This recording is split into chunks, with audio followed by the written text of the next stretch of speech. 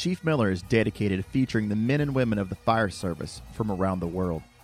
Chief Miller has a family of content creators who feature great people doing great things, making the fire service a better place. Make sure to follow along as Chief Miller creates, shares, collaborates, and features the special people who call themselves firefighters. Follow along on Instagram at Chief_Miller. Find him on Twitter at Chief_Miller_. Like him on Facebook at Chief_Miller1. And watch for all the podcasts featured within the Chief Miller media family. Make sure to check out ChiefMillerApparel.com for all your fire service apparel needs. BSWUSA.com has done it yet again, gang.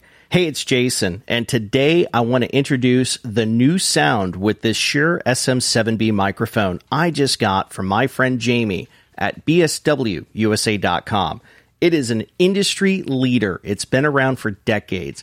And you know what? It adds accent to what I already have with my great MXL BCD1 mics in this Rodecaster Pro. So guys, again, as I told you, I started this with a mic and an app. And here I am a year and a half later adding some awesome new sound to the show. So this is what you can do if you want to do the same. Go check out BSWUSA.com and talk to my friend Jamie Singer about getting into a Rodecaster Pro or one of the Zoom boards. There are plenty of options and combos out there where you can get mics and a board at a price you can afford. Again, go check out my friends at BSWUSA.com. The Can-Man Radio Show is proudly sponsored by some great firefighter-owned businesses, and we're going to shamelessly plug them here for a second, starting with AxeCaps.com. If you're looking to get into some great firefighter-made apparel, what about custom apparel from hats to shirts? What about the Can-Man apparel line? Go check out AxeCaps.com today. And Ian Sargent from SGTFirebags.com. If you're looking to get into a clean radio strap, what about a gear bag that protects you from the carcinogens that we're exposed to on a daily basis? Well, go check out SGT Firebags today and use Can-Man for 10% off.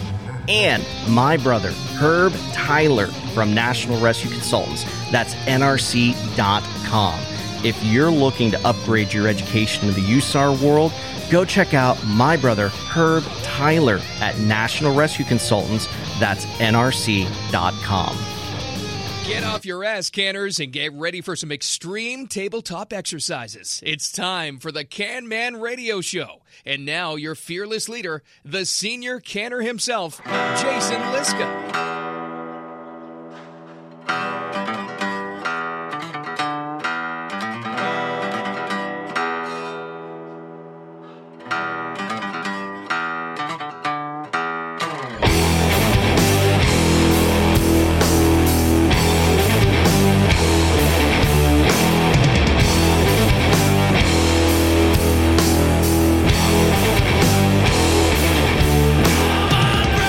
And as we're battening down the hatches for the storm named Ada, we're into the Greek philosophers now, it sounds like, because we've exceeded the number of storms we possibly could in 2020. As if COVID wasn't bad enough, here we are dealing with a gajillion storms, and this time it's not hitting Louisiana, so I guess that's actually a good thing, because Joel Miller and those guys over there are doing well for themselves to avoid this one. But hey, it's coming across Tampa tomorrow, and that's going to be fun for all of us because we're going to be out doing pump ops and various other cool things in the fire service with the new recruits. But today, you like my intro music, and I like it too, but I've got a really special guest today, and he's got a bit of a history behind him, and it's kind of a cool history, so I think I'm going to bring in a little different music to introduce him. So if you know anything about some really good hard rock, and you know where that comes from, he's nodding his head in approval right there with a thumbs up sign. He's the deputy chief. He just got pinned.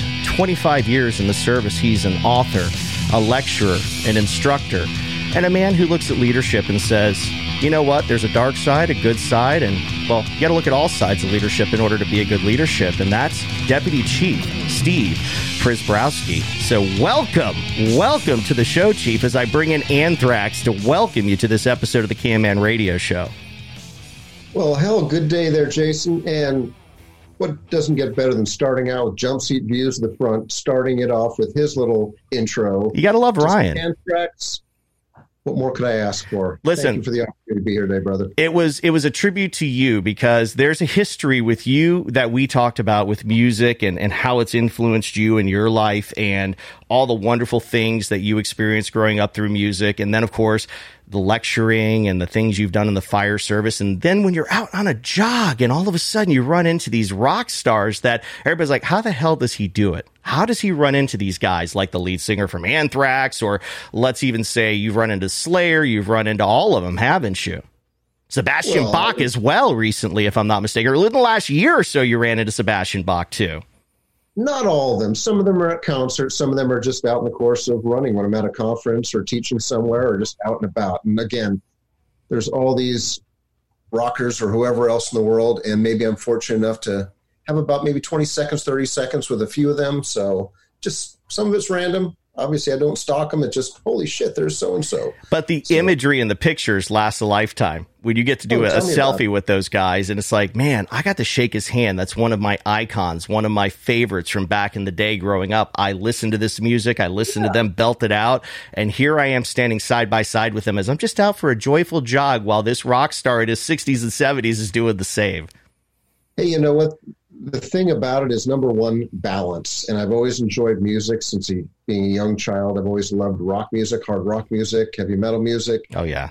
And given the stressful nature of our jobs, our careers, as much as some people say, oh, my God, that's Kill Your Mother music. No, it's not. I love my dear mother, God rest her soul. But we all find our happy places in different ways. And that's just one of my many ways to try to keep balance out there. And, yeah, every now and then I run into people and, you know, usually I'm a shy kid in the corner, but every now and then it's like, okay, hey, sorry to bother you. Possible get a picture with you? Yeah, no problem. Most people are pretty cool. Yep. Thank God I haven't met anyone that I regret asking, but it's been, you know, an interesting ride. Well, I told you the story about meeting a famous sax player from a band from the East Coast, and it starts with an E in a sense, right? You know, it's Bruce Springsteen and the E Street Band. Now, it wasn't Bruce per se, but, you know, when I worked in radio, I was 18, 19 years old. I was doing morning traffic on about 3 different shows, but one of the shows I worked on, when I was done, I'd go up to the studio and hang out with them for the last hour of their show.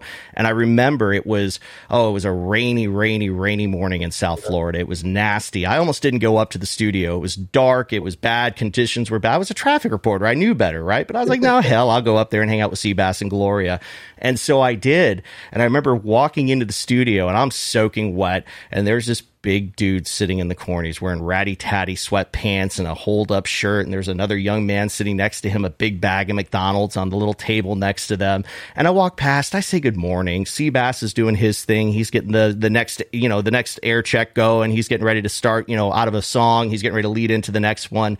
And he did all that. And I remember him saying, hey, Ben-Hur, that was my name. He goes, did you say good morning to her? I guess, yeah, I said good morning to him. He goes, no, did you say good morning to Clarence Clemens? I'm like, oh. And I remember saying, I extended my hand, and instead of getting a hand initially, I got handed an Egg McMuffin. And he's like, good morning, I'm Clarence Clemens. Would you like an Egg McMuffin? And I'm like, this is the greatest moment ever. Okay. I just got an Egg McMuffin from Clarence Clemens in the studio. He had his son with him. And I'm like, how do you top that? How do you top that? You can't make that up. It's the stated truth. It's like, did you say hello to our guest, Clarence Clemens? I'm like, you're an idol, sir. You're the best saxophone player in the world. I love you when you're on stage. And God rest his soul, because we lost a great one not long ago. I mean, when he passed on us. But the cool thing about it, he had a connection to South Florida. He was down there working off of Clematis Street. He had a little studio, like efficiency place, on one of the buildings on Clematis. And he was doing saxophone and music instruction for the inner city youth, bringing them in and giving them free lessons on how to be musicians. So you talk about giving back when you worked with some of the greatest musicians ever on the planet, like Bruce Springsteen and the E Street Band. Yeah. And he's not, awesome. I mean, you think about the stars that came out of that show too. When you look at the Sopranos and The Lot, I mean, that's just a whole nother side effect. The Van Zandt man, I mean, he definitely had a good career outside of music, but you talk about how important music is and how it impacted you. And to me, I grew up an 80s pop fan in a sense, and yet we talked about our connections with Metallica, Slayer, Motley Crue. Guns N' Roses was huge for me. Getting into the alternative scene in the 90s with, the introduction of Pearl Jam and Smashing Pumpkins, the Cranberries, and I brought up the obscure band Crash Test Dummies and the folklore behind that and just their style. That was some of the best parts. Those were some of the best days of my life, having that music influence my mood, my happiness. And then in my day-to-day, I love listening to music in the morning when I come to the station. I'll put my little speaker out there and just crank up the iTunes and go to town and just let it rock the morning and start it off on a good note. And that's funny that you say that, because that's always the one thing that when I come home, my wife is like, quiet, please. She works in the fire service. So she knows. With her stressful day. Yeah. And all of a sudden she's like, she wants quiet. Whereas like, no, I need to crank some tunes here when I'm catching up on work or, doing personal stuff at home here. But even when I get into the office in the morning, it's just hilarious looking at the look on people's faces that when they first come in, they're like, you're listening to that? What's wrong with that?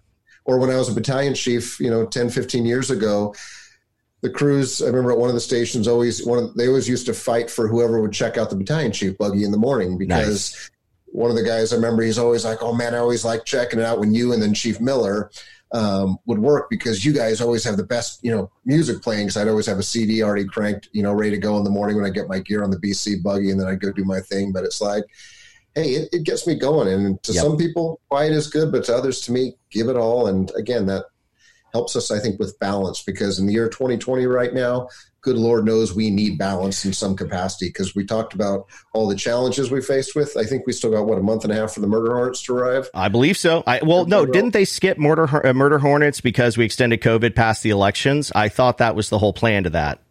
Well, that's right. I forgot we're in a pandemic right now. Flying alligators or something else. Well, that's in Florida specific. Now, flying rattlesnakes I could go with, because in California you've got rattlesnakes like we do here. So if rattlesnakes grow wings, we're all screwed. It is what it is, It's the way it is, brother. And you're right. We do need to find a balance. And the sad thing is we've been so shifted off cue, right? When you think about it, we're good at dealing and multitasking and change, and change comes quick in anything we do in this service. And yet with the pandemic, it brought about a level of change that it was so dynamic, because we went from one level of protection to a new level of protection, to changing our day-to-day interactions, to separation, to not being able to do training in some cases, moving our extracurricular activities, school shutting down, education coming to a halt for us. And that's a very bad thing when you take a group of people that are alpha in personality and want to get out there and interact with people in an intimate way. Okay, and we do, when you think about it. Medics, EMTs, firefighters, we're in your homes, we're in your face, and we're caring for you. And we're not there to be assholes. We're there to help you. But yet when you come in now, you're wearing a mask the same of a person in the movie Outbreak, and it's like, wow, you're scaring me with that. You're not here for a fire. You're here just to take care of me. I think that heightens the anxiety on both sides. And when you have to find that room to decompress, you can't do it, because even at the station, you got to wear a mask or some level of protection. You can't do the table and dinner and coffee or anything. It's very hard to swallow that pill right now. It's very hard to swallow that pill. So true. And that's why I'm hoping that, those out there listening, the good company officers, the good battalions, the good fire chiefs know that, the line is doing the best they can. We're out there every day. We're facing this pandemic, and understand your people don't intend to go out of their way to put themselves in harm's way outside of their normal duties. It's just, there has to be a point where we can decompress. I think the station is the most sacred place to be able to do that, to be honest with you. Yeah.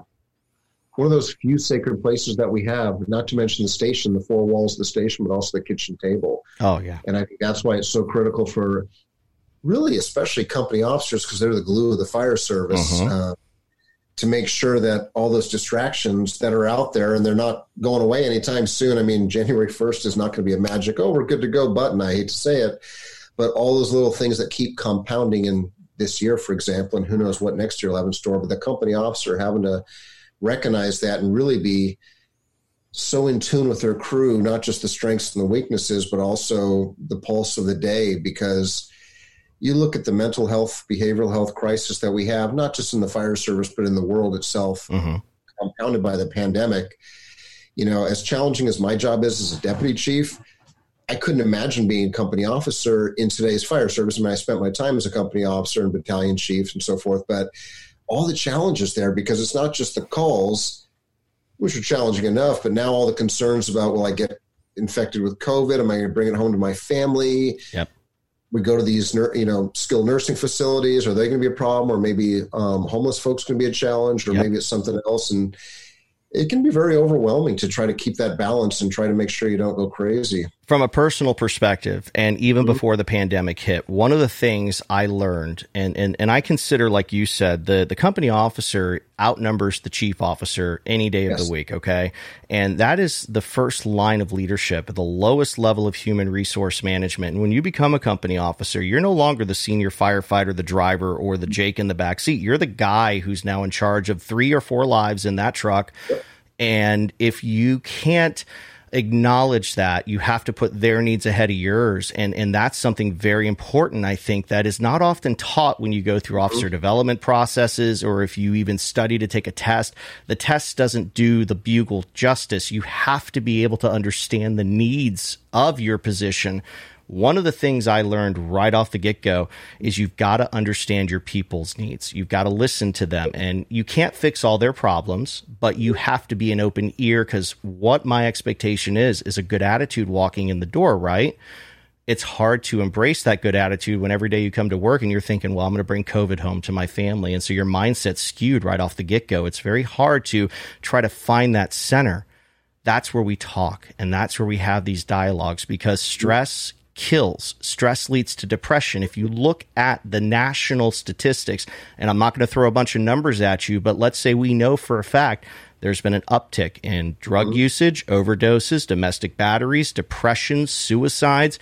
Do you think the fire service is immune from that? Hell no, they aren't.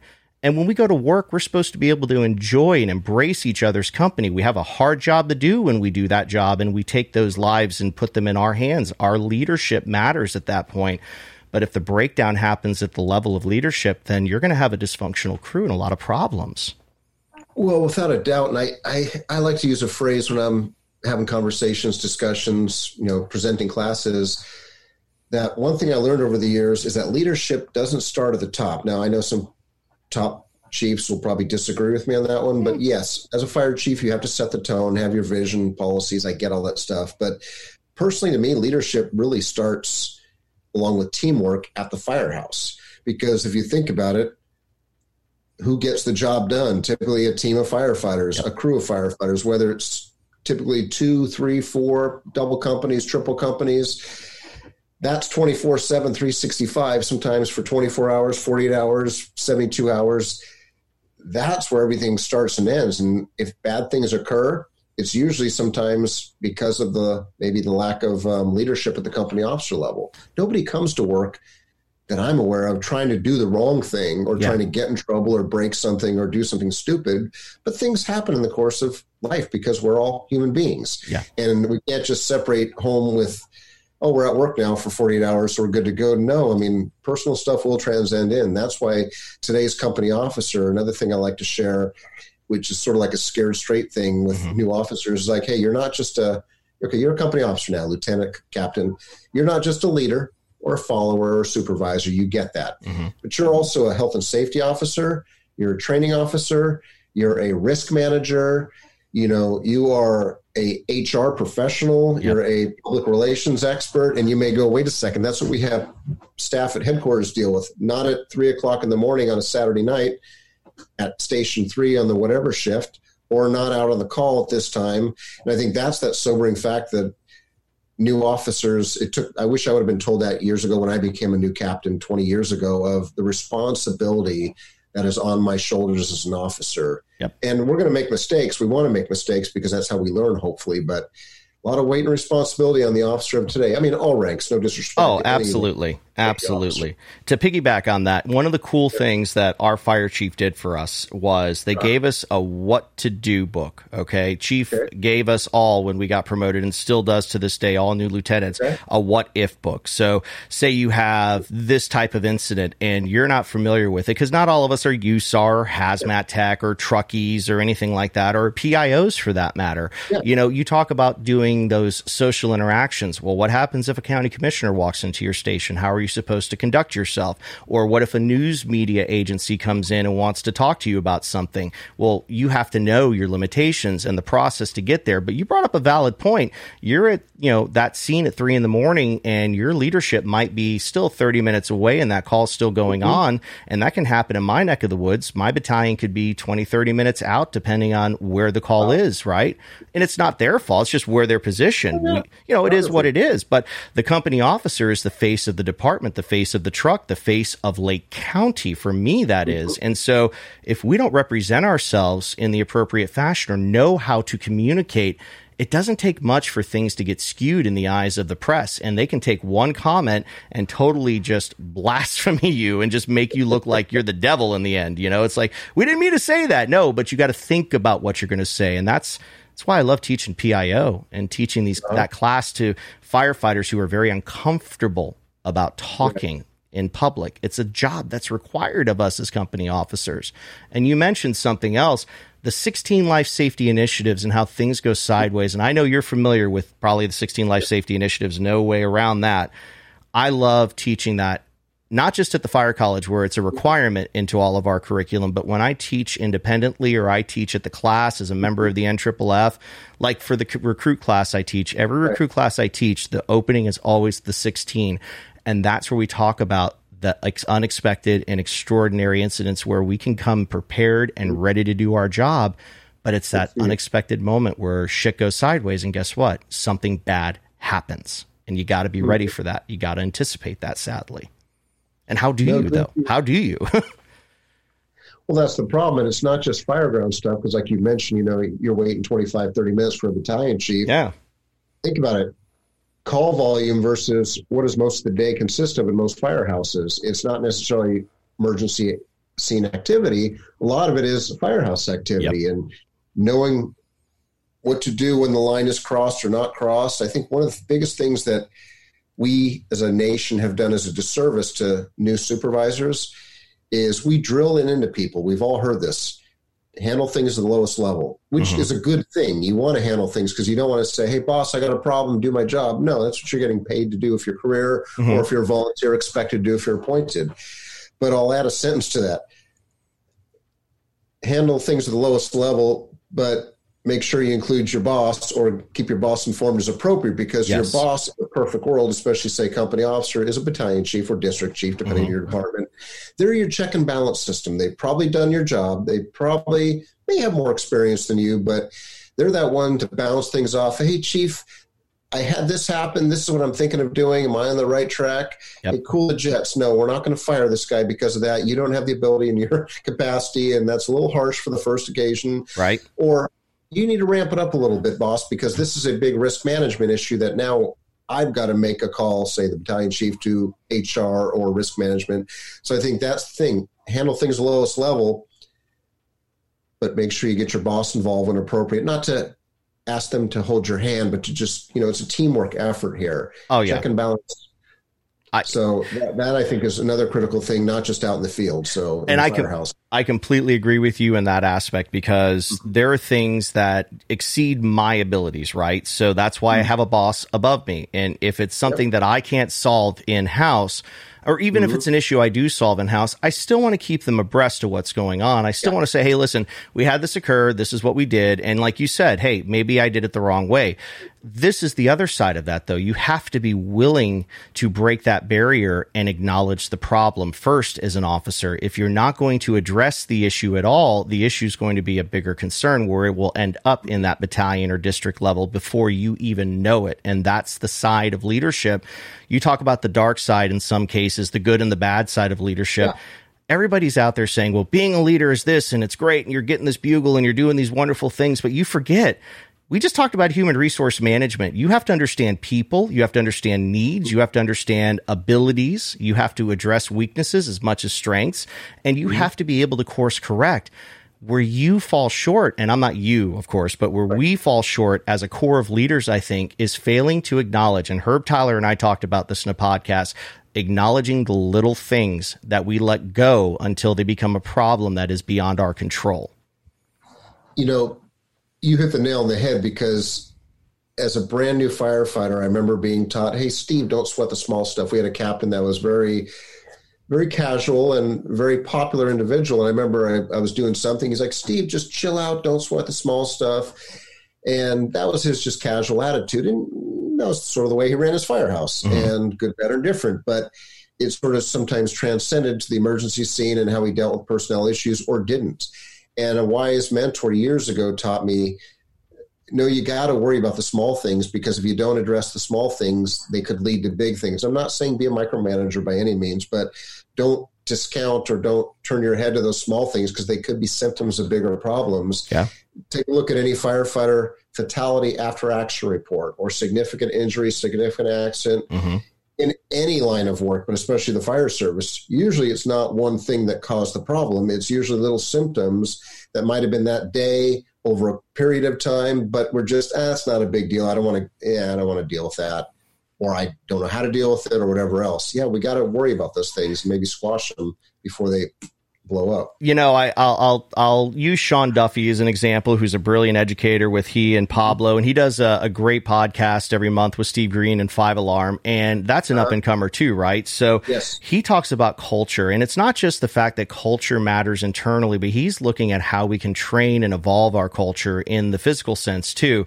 My cultural beliefs, and I feel like when you look at things in a cultural perspective, right, it's relativism, or it's universal, right? It's what you believe or what's the universal standard. And I think in a sense, there is a departmental culture and an expectation when you walk into that department.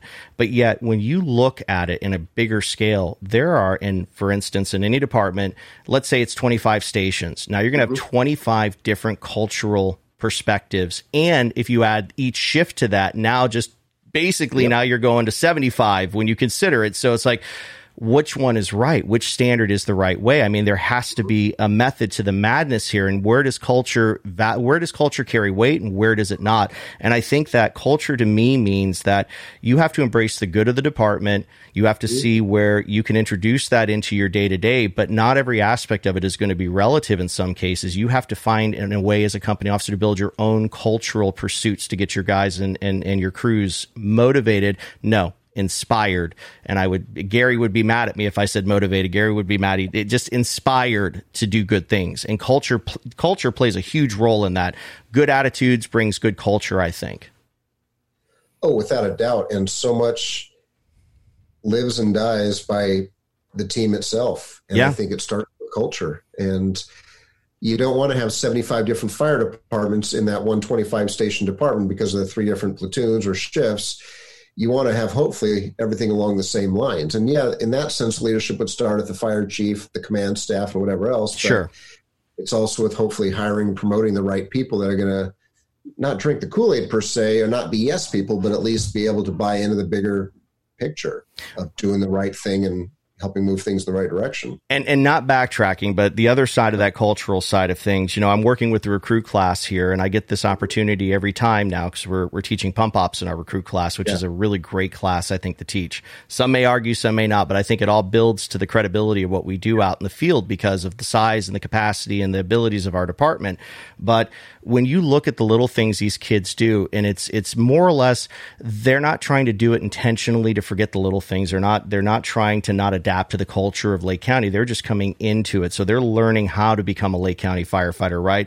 But catching them in those moments where they're not listening and they're not following direction and they're making the same mistake, that's a huge thing, because if you don't correct that, then it's going to follow them into the field, and it could be the demise in the grander scheme for them. They might not make it through their year of probation. So you got to be, and I say this a lot, and I tell these kids, we want to empower you. We want to empower you to do the right thing and say and speak up when you need to, but also you have to know that there's a point where you listen and react to what we tell you to do. And that's finding a balance. And that's almost in a way creating a culture of good firefighters, a good mindset of I can be outspoken when I need to be, but I can also be open-minded where I have to be in order to grow. Well, I think the biggest challenge there that I see across the country is that we're getting better at trying to empower our recruits in most departments. I would hope all, but most. You know, if you see something, say something, do something, all that stuff we all hear all the time. But the challenging part is, as you've probably experienced, is the recruit academies can do their best to try to empower and everything else. But then what happens when they sometimes get released to their fire stations, firehouses, their probationary period? Sometimes it's like, hey, kid, shut up unless you're asked a question. Remember, you got 2 ears and, one mouth for a reason. Yep. Listen more than you talk, which, don't get me wrong, is critical. It's critical to listen more than you talk, but it's almost contradictory to, well, God, I think that sounds safe. Well, I don't want to say anything because I don't want to be that guy or get in trouble. Or even worse, when's the last time they practiced that? And then if they did practice that, were they told, hey, shut up, kid, I've been on the job for 30 years and I got underwear older than you. Yep. I don't need to hear it. And between me and the driver, we've got 80 years between the two of us. You know what? Just shut up and ride backwards. But see, that's where a gut check needs to come into play. Yes. Okay. That's where you have to do a leadership gut check. And don't think that good leaders can't go bad. And don't think that bad leaders can't become good. Because when you walk into leadership, let's be honest, we're mediocre right off the get-go. We're not there at the level of people ahead of us with 10, 15 years experience in that role. We're ground level. We're at mid-range of knowledge and mid-range of understanding, if not below that in some cases. And the only way to learn is by making mistakes and by learning from others and by asking questions and sometimes by challenging a thought process, not to be disrespectful, but hey, listen, I learned this here. You're doing it this way. Why don't we work smarter, not harder? Or let's prevent something from happening. Mediocrity can become the high end, but sometimes mediocrity obviously sinks to the low end of leadership and you just become I hate to say it, but a shit leader if you don't take the time to try to develop yourself personally. And if you're a great leader and you get frustrated, how many leaders have you been around during the course of their career where they've gotten frustrated because they don't feel they're making an impact anymore? They've hit that perpetual wall where it's like, I don't feel I'm effective. What can I do differently? How can I correct myself? And some just give up, and it's sad to see that. It's called renovate the home. It's called figure out what you're doing wrong, or maybe you're not doing it wrong. Maybe you just need to take it from a different perspective, right? But you see that, I'm sure, in your teachings and your interactions with people across the country, good leaders that are digressing because they've hit that wall. Well, and that's an interesting point because a lot of times that wall gets confused with generational gaps. And I hear a lot of complaints. I always love it when people start complaining. Usually it's sometimes the older, and I'm older, the older generations complaining about the younger generations. And I don't like to make things be blanket party sessions. To me, let's have healthy discussions, but be careful what you ask for because we all live in glass houses. So I let people vent, and it's interesting when we have multiple generations in a room, and then you'll always hear some of the older ones will almost point out, well, the millennials over there or something else. It's like, okay, let's be respectful here. But what I have to remind people is, okay, just while you're pointing, say your baby boomer generation X, Y, whatever, just as soon as you're pointing a finger at somebody else, guess what they're doing? They're pointing the same finger at you. Guess what they were doing 50 years ago to your grandparents and parents, complaining about the younger generations. Guess what they'll be doing 100 years from now, complaining about. So that's a constant.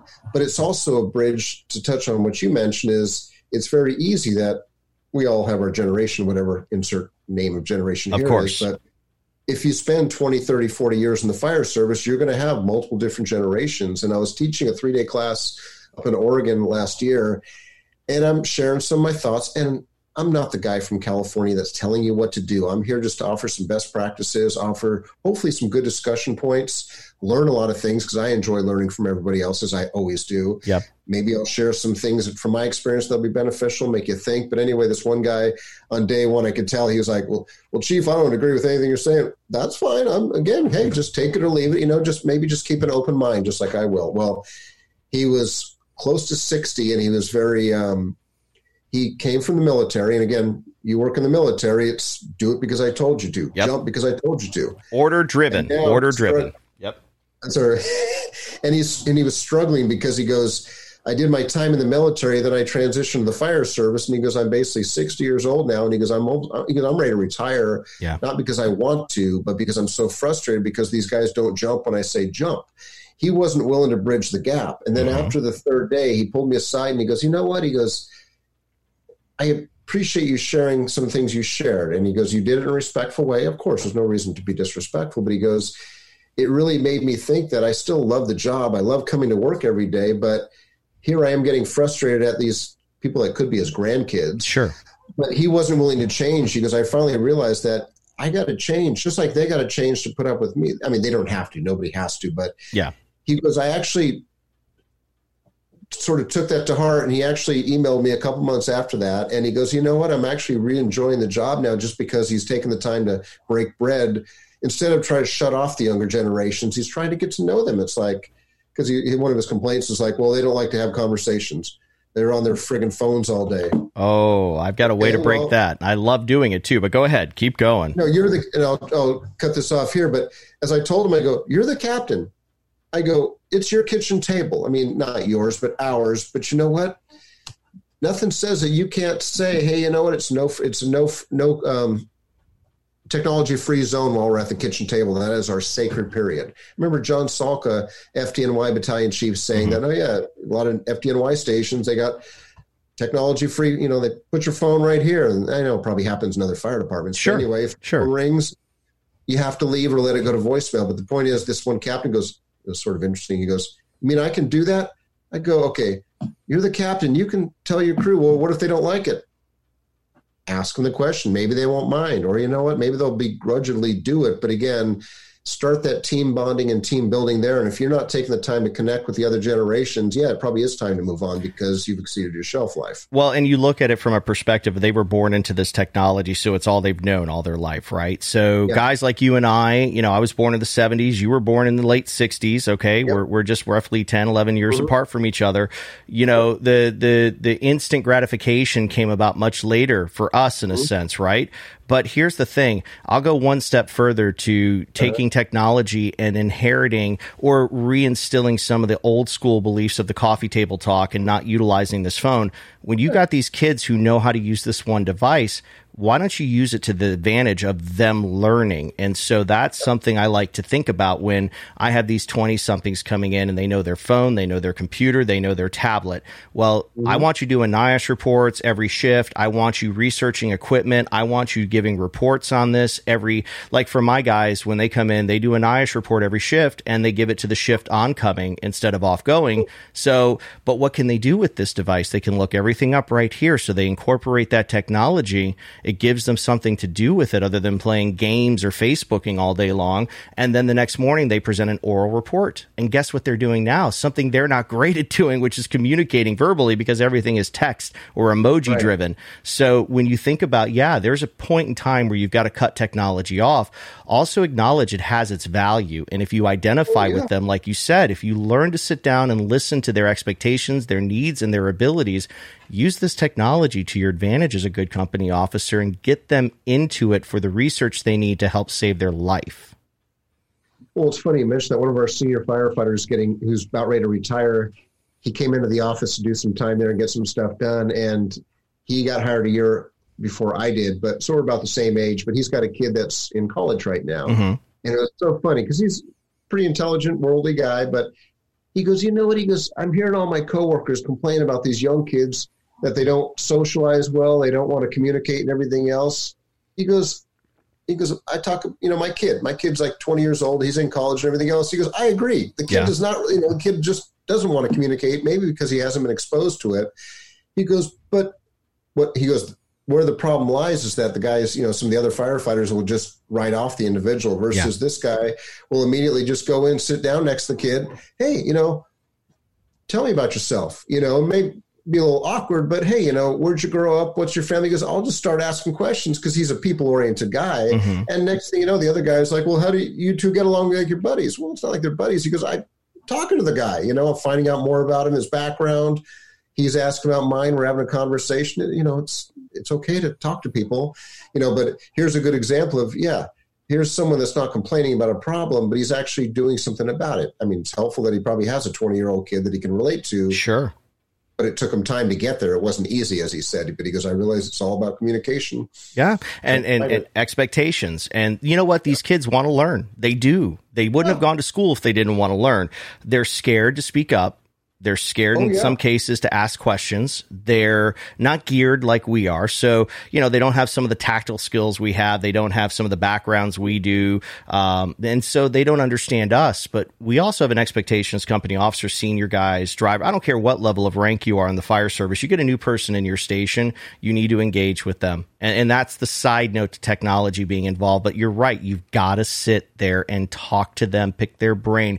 When you create a plan for them and a path, as mentoring is important, they know they want to be an officer one day. They know they want to achieve that level of success. But in most cases, they don't know how to get there. The only way they're going to learn is if you walk them down that path or give them the map.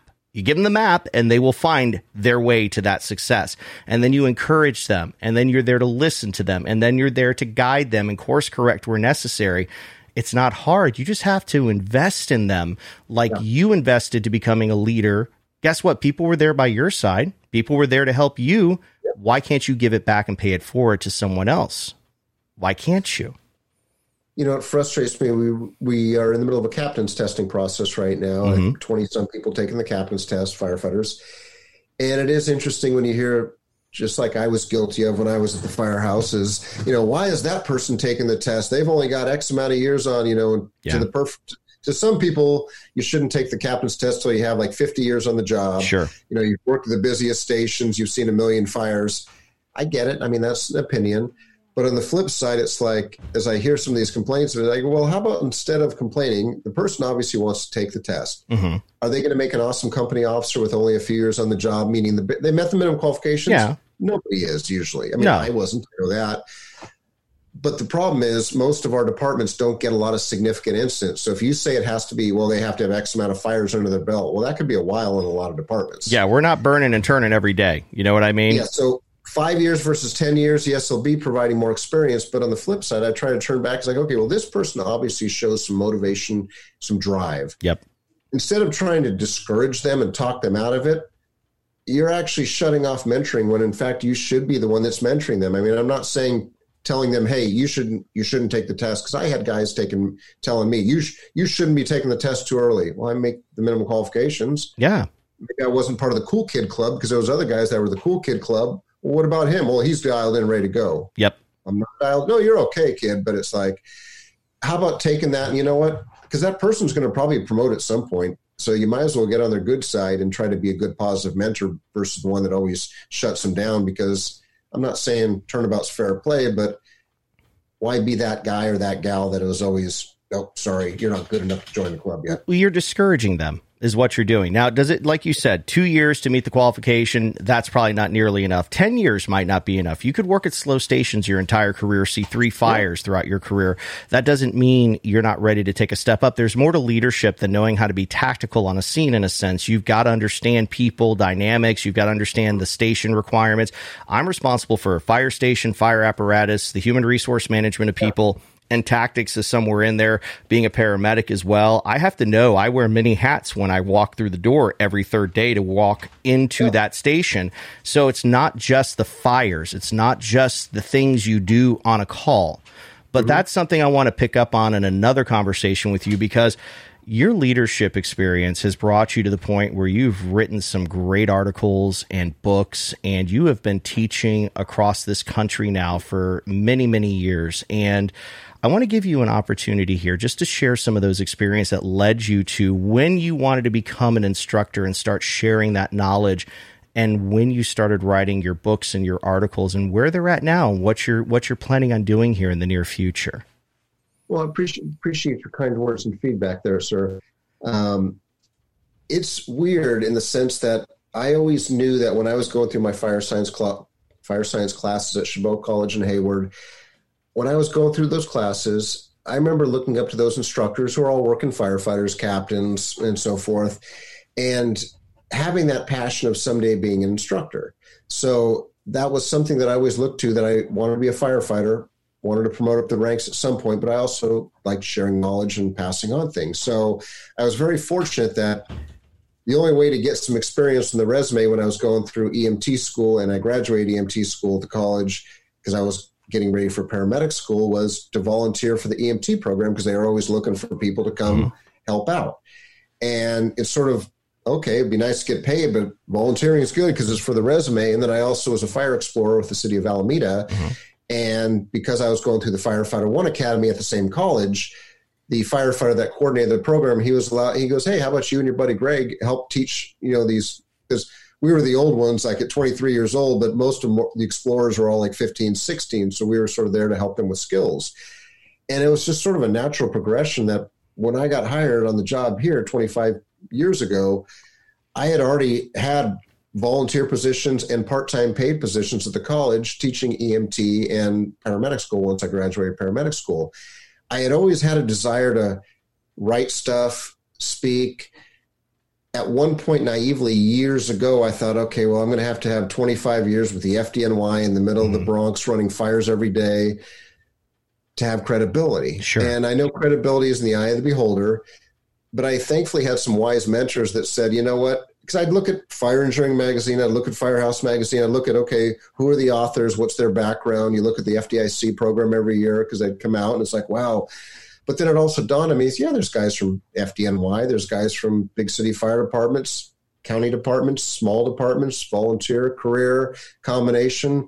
A wise mentor told me, you don't have to work for the big city fire department to have credibility. Find your niche. So, I'm not going to be teaching strategy and tactics. I understand them. I can hopefully safely, effectively perform them and teach them if I had to, but find your passion. That's why when I'm trying to navigate how can I best give back, besides teaching EMT and paramedic skills, we're helping mentor people get into the fire service. And that sort of transcended to a position at the college in a full-time capacity, coordinating the fire program, back from 2002 to 2006, overseeing the academy there at the college and really getting a chance. And I still teach there part-time 1 night a week and run the website for Chabot College's fire program. And I still mentor people like I'm fortunate to do. So all those transcended into getting me a lot of experience. And at some point when I became an officer, I knew that I wanted to be able to share best practices, whether it's, I know leadership is a generic term and there's different opinions and different ways you can look at it. And I'm not a guru by any means. Every day I realize how much I don't know and how much I need to do better.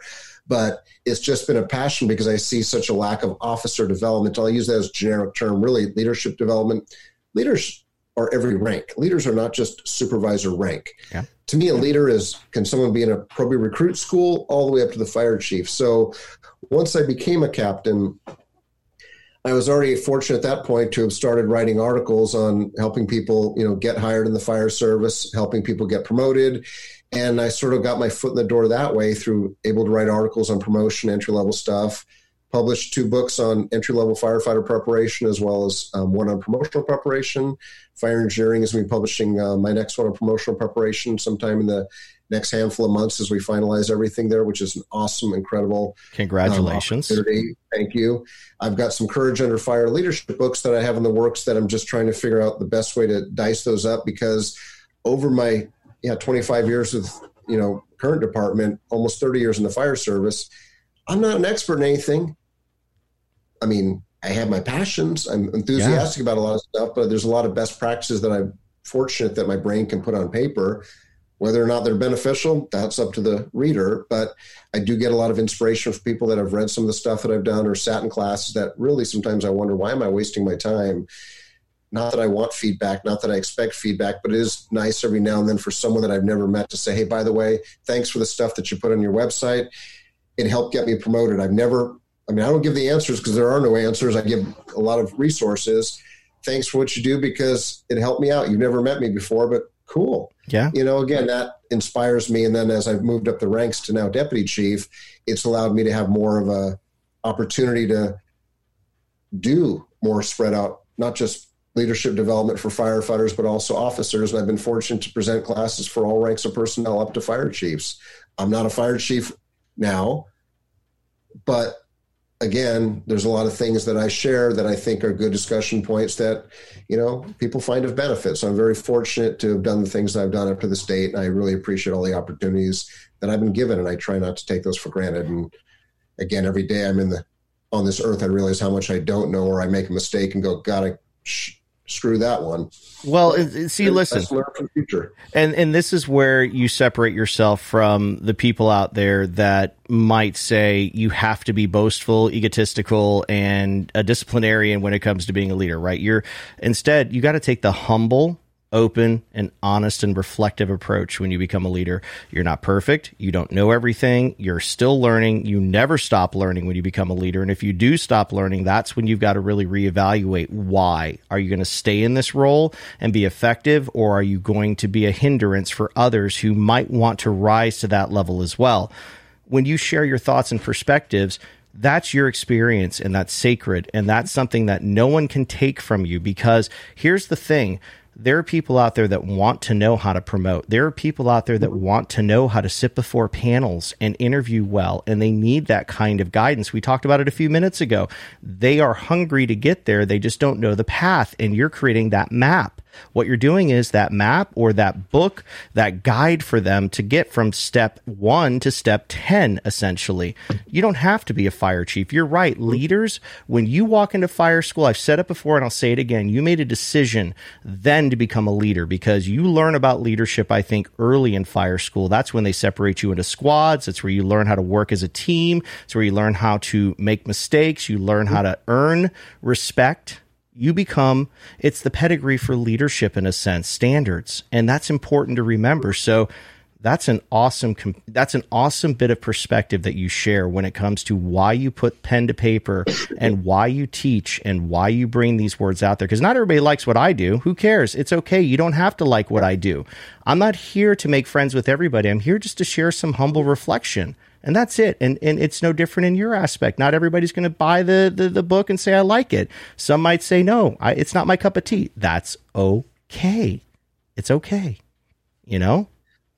Well, and I just want to clarify one thing, because every now and then when someone sees, a promotional preparation book, or they read an article that's done, everyone sometimes say, well, you're giving away all the answers. Well, first of all, there are no answers. Yeah. And I tell people flat out, no, I'm not telling you how to pass the test. I'm telling you how to prepare for the position. Absolutely. Because if you're preparing for the position, the test is inconsequential. Because if you prepare to, say, be a company officer, no matter what the test is, whether it's a written test, an oral interview, a tactical exercise, a personnel issue, a writing exercise, if you've prepared for that position, it shouldn't matter. You should be able to handle anything. I mean, You're not right. anything, but most things. I mean, first time I took the battalion chief's test, I prepared as well as I could have. Mm-hmm. Came out number 3, but I hadn't been an acting battalion chief. But the benefit of, number 1 and 2 got promoted. I died number 1 on the list, but I got to do like a year of acting time. And when I took that test the next time, a year and a half later, I did a lot better because I'd actually done the job. But again, prepare for the position, not just the test. So it's not like I'm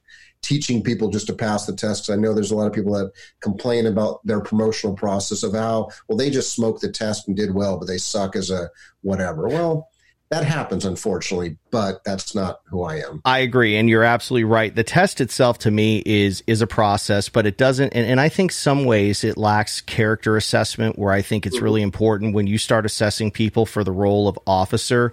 It's not about the ranking of the test. It's about who you are as a person. It doesn't mean you have to be the strongest personality, or you could be a very moderately personality-wise person. You're not, high-end, low-end per se. You have a good idea of what you want to do, but you're not sure how you're going to act when you get to that point. But at least you go through the process and these development steps. Again, it's getting them from step 1 to step 10, and it's just a methodology. It's what I learned when I stepped into this role, how I got to this role, and what you can do to better yourself once you get into this role, should you choose to stay here or go up from here. And I think that should be a goal everybody has. You want to rise. I tell kids, and this is a little off topic, but I tell kids, stop chasing the lateral dream, because everybody goes from department to department for the paycheck, right?